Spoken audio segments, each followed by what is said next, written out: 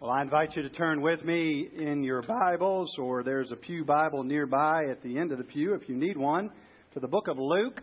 I'm going to take a look at Luke chapter 18 today as we come in, not this Sunday, but next Sunday, finishing up our summer series on the sayings and deeds of Jesus. And today, as we look at our passage, my prayer is that the Lord will give you and I eyes to see, overcome the blindness that affects all of us, and that we would be granted a view to the beauty and the power of faith in the cross of our suffering Savior, the Lord Jesus Christ. I invite you to stand with me and read along silently as I read aloud, starting in Luke chapter 18, verse 31. And taking the 12, Jesus said to them, "See, we are going up to Jerusalem, and everything that is written about the Son of Man by the prophets will be accomplished. For he'll be delivered over to the Gentiles. He'll be mocked and shamefully treated and spit upon. And after flogging him, they will kill him. And on the third day, he will rise." But they, the disciples, understood none of these things. This saying was hidden from them, and they did not grasp what was said. Verse 35. As Jesus drew near to Jericho, a blind man was sitting by the roadside begging. And hearing the crowd going by, he inquired what this meant. They told him, "Jesus of Nazareth is passing by." And he cried out, "Jesus, Son of David, have mercy on me." Those who were in front rebuked him, telling him to be silent. But he cried out all the more, "Son of David, have mercy on me." And Jesus stopped and commanded him to be brought to him. And when he came near, he asked him, "What do you want me to do for you?" He said, "Lord, let me recover my sight." And Jesus said to him, "Recover your sight. Your faith has made you well." And immediately he recovered his sight and followed Jesus, glorifying God. And all the people, when they saw it, gave praise to God. You may be seated. And let's pray again. Lord Jesus, we do ask that you would give us who frequently do not have eyes to see the beauty of the cross, vision today, so that we can apprehend the beauty, the power of it for our lives. Help us to see as the blind man did even before he regained his physical vision, what you desire for us to see spiritually. We pray this in the name of Jesus. Amen.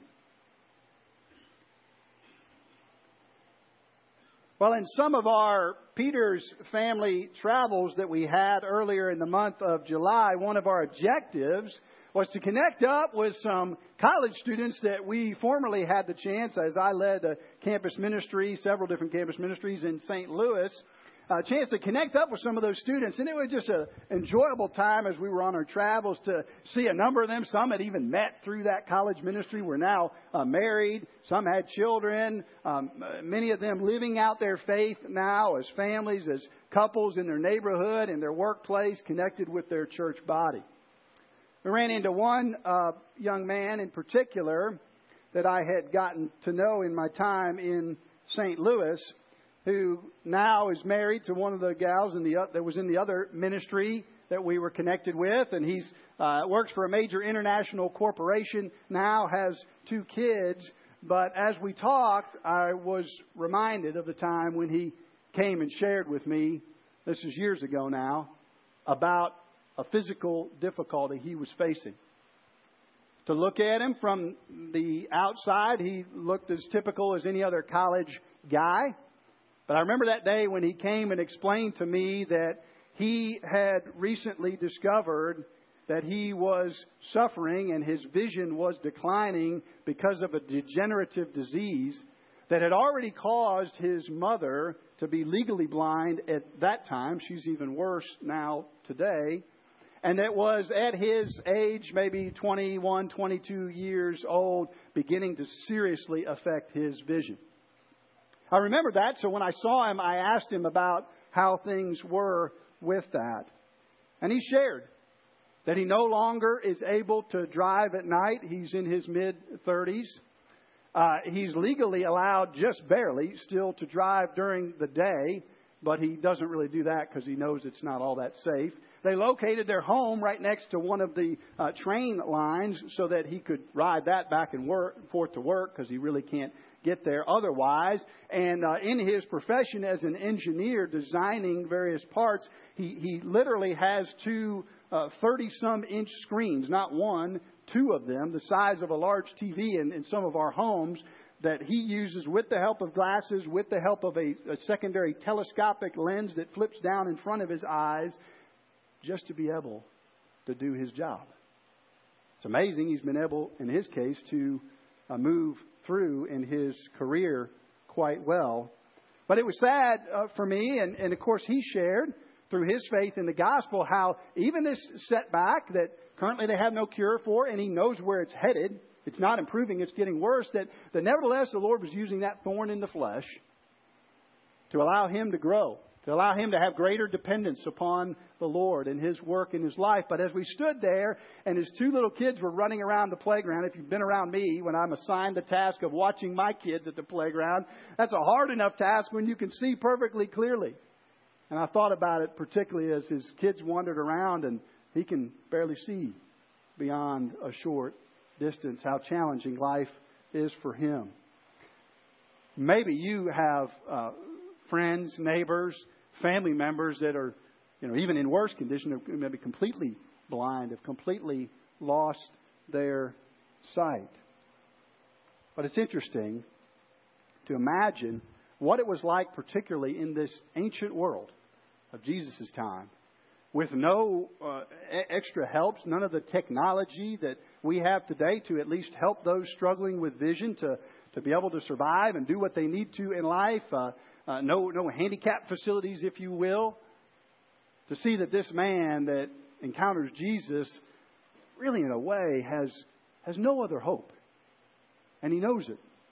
He's there begging, not by choice. He's there begging because he's got no other opportunity to do anything. And yet, what's amazing, if you and I have eyes to see it today in the passage, is that he ends up seeing, not only physically, but spiritually. And he's set in tremendous contrast to Jesus' disciples, who in these first couple of verses don't see, don't apprehend spiritually one of the central realities of our spiritual life, the cross, the sacrifice, the life of Jesus laid down for you and for me. If you want to follow along in your worship guide, there's a rather long, I'll admit today, a main idea. I was trying to get all of the things in this passage, all of the beauty wrapped up in one sentence if I could. And that is just that since it's difficult, even for close followers of Jesus, to see the beauty and power of His sacrificial cross, even for close followers of Jesus, that's challenging, that we should desire faith to get mercy from the Son of David. Let's unpack this just a little bit. We saw last week that Jesus in Luke 15 is not afraid to rebuke the religious leaders of the day, the Pharisees, scribes, and so forth. And He told the parable about the lost sheep, reminded them of the beauty of those that are outside of the gospel coming to receive it outside of the kingdom. We saw that that's in the context of the prodigal son and the prodigal son coming back and how the older brother doesn't rejoice in it. And it was an indictment, a rebuke of the Pharisees and the scribes, those religious leaders of the time. Well, we see in our passage today, Jesus is an equal opportunity rebuker. He doesn't hold it back. He'll rebuke whoever needs to be rebuked. And here we have, maybe a little bit more subtly, rebuking, correcting his disciples. His disciples who should see, who've been told, in fact, previous times in Luke, we are reminded in the Gospels, that Jesus is going to go on this path of suffering. That that's the way his kingdom's going to come. That he's going to lay down his life. And he reminds them even in here of the hope that he's going to rise. But they don't hear it, do they? It says in verse 34 that in three different ways, doesn't it? They understood none of these things. That's clear enough. It doesn't have to tell us anymore. But it goes on and says, this saying was hidden from them. And then the third time it says, they did not grasp what was said. Kind of beating us over the head there to make sure we understand. Disciples, not getting it. Not understanding what Jesus is saying. More than that, we see that this passage in each of the Gospels. So if you look at Matthew and Mark, I won't have you turn there for sake of time and additional energy heat produced by turning the Bible pages. But if you trust me, you look in Matthew and Mark at the same area where this same account essentially is given. It's interesting.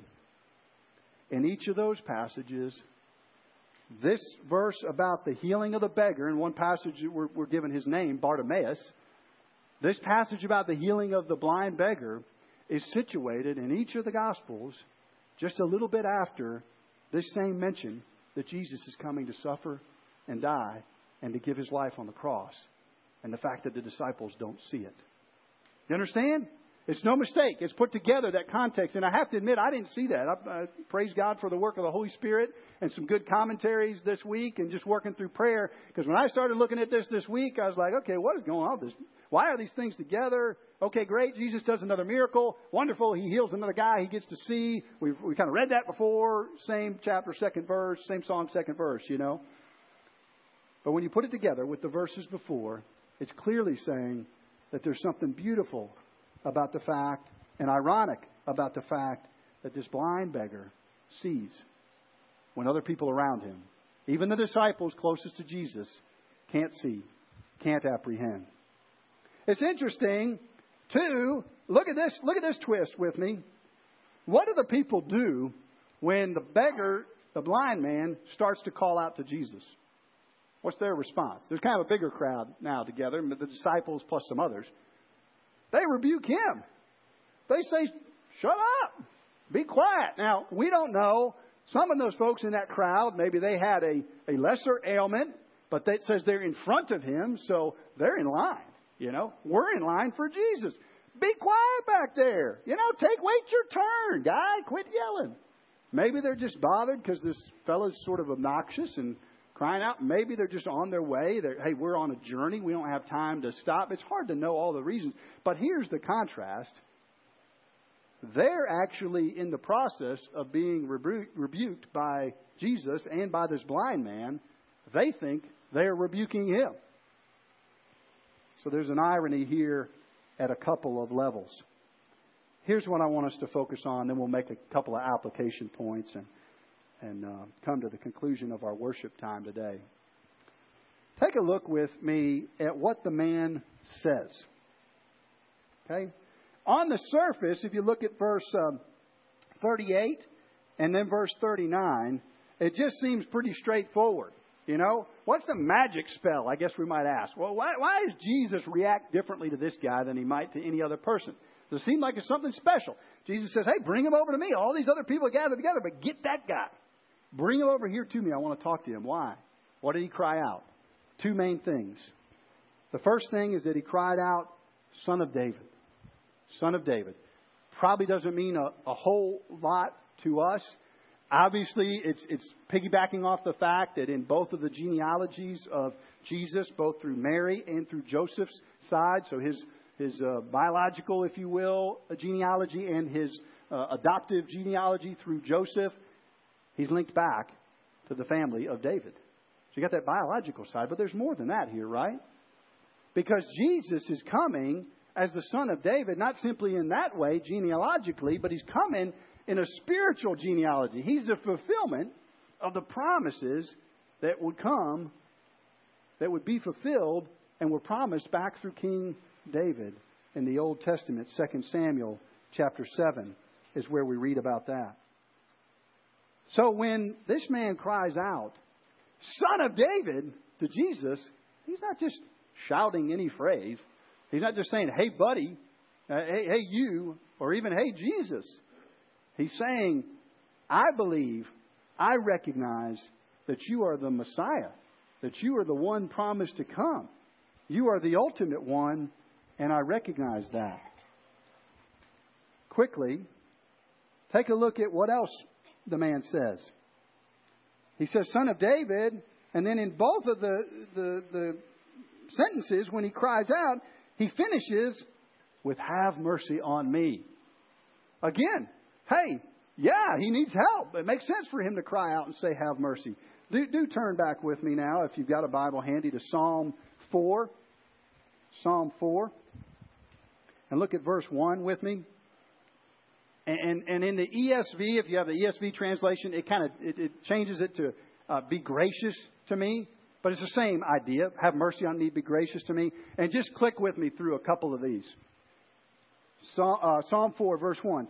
Answer to me when I call, O God of my righteousness. Who's this addressed to? God, right? You have given me relief when I was in distress. Be gracious to me. It's the same wording as have mercy on me. Jump over to Psalm 6. It should be just a page or so over for you. Psalm 6, verse 2. Be gracious to me, O Lord, for I am languishing. Over to Psalm 9, verse 13. Be gracious to me, O Lord. There's about 20 more of them, but jump on ahead with me to Psalm 51, verse 1. Here it's got the exact same wording as we see in the Gospels. And here is a psalm written by who? Written by David. Written by David after his sin with Bathsheba. And what does he begin with? Have mercy on me, O God. It's no random slip of the tongue that this man says, have mercy on me. He's crying out with the words that the people of God are accustomed to having on their lips when they're crying out to God. He's saying, you are Son of David, you are God. I acknowledge who you are. And that's why I think Jesus responds to this man's faith. He's exhibiting faith. He's believing things about Jesus in the midst of Jesus' disciples who don't get it. And so we come to the last part of what I want to say today. What is it that's so concerning to Jesus that he would emphasize the faith of the blind man in contrast to the lack of faith in his disciples? Well, it's because of the fact that the cross, as the Apostle Paul says in 1 Corinthians 15, is of central importance. It's not a side detail of the Christian life. Jesus laying down his life, giving his righteous self for you and for me, and then purchasing eternal life, rising up so that we can join him in resurrection. That's right at the middle of things. And so the fact that the disciples aren't getting that is deeply concerning, deeply disturbing. Jesus, as I said, has mentioned it other places. I like what Charles Spurgeon said. He said, the heart of Christ, talking about the cross, the heart of Christ became like a reservoir in the midst of the mountains. Sounds pretty good right about now, huh? We'd like to jump in, wouldn't we? Like a reservoir in the midst of the mountains. All tributary streams of iniquity, every drop of the sins of his people, ran down and gathered into one vast lake, deep as hell, shoreless as all eternity. All these met, as it were, in Christ's heart, and he endured them all. What's the application for us today? We don't always love the cross either, do we? We like all the bells and whistles and benefits, maybe, to being in the Christian life. And let's make sure we're speaking truthfully. There are great benefits. You receive Christ, you have peace, you have life, you have purpose, all of those things. But guess what? Jesus says part of the Christian life is going to be humbling, like the cross. Humbling, increasingly in our culture, to be identified and say that you are a follower of Christ. And you believe what this word says and how it should affect our lives. That's going to be a humbling thing for all of us. Suffering There's a message out there prevailing in our culture, in the midst of even many of our churches and around the world, that receiving Jesus is going to make everything go Jim Dandy in your life. Be smooth sailing from here. You will be healthy, wealthy, and wise. Everything will be good. Jesus doesn't have that message for us. He says, you're going to be a follower of me. You're probably going to face some suffering. In fact, that's one of the ways I like to work in people's lives. Submission. They're following him. They got to go with him where he's going. And what else is tough about the cross? It requires vision, doesn't it? It requires spiritual vision. How amazing that this blind man is able to see it when it's so difficult for his disciples. It's so difficult often for you and I to see it. In conclusion, as we think about the cross, we think about Christ, let's jump back into the situation of this blind guy for just 1 second more. You know, I don't know how you respond, and sincere apologies to all the pharmaceutical salespeople that are in our congregation, but I don't know how you respond to the commercials on TV that are going on about the latest drug that's coming out. I hit the change channel button as fast as I possibly can, right?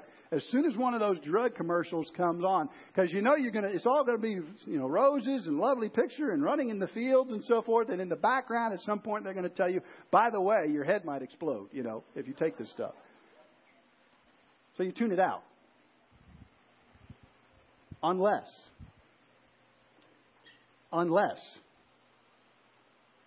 you have that problem. In fact, the drug companies and their marketing folks are literally banking on the fact. Have you ever wondered why they keep putting these on TV? I mean, who listens through all of these things? Who listens to them is somebody who needs it. Will listen very intently to what that commercial says. And you know they will, because what do they always say at the end? What am I supposed to do? I'm supposed to go and ask my doctor. They're banking on the fact that if you realize you need this, you're going to listen, you're going to receive it, you're going to ask your doctor. I'm going to ask my doctor. Such is the posture of the man that sees Jesus coming by. He recognizes what Jesus has to offer, like a lot of other people around, even Jesus' own disciples don't. And he knows he needs it. So he cries out, as we ought to cry out day by day, Son of David, have mercy on me. Let's pray. Father, we are incredibly thankful that you saw fit to love us enough to send the Messiah, the promised one, the Son of David, who would bring redemption, would bring salvation to us. Help us to see it today. Help us even to see the beauty of the cross and the call that you give us to take up our cross, to lose our life. And you tell us that in doing that, we'll save it. And when we try to save our life, we're actually losing it. Let us give our lives over to you more fully because of the beauty, because of the power of the cross. We pray in Jesus' name. Amen.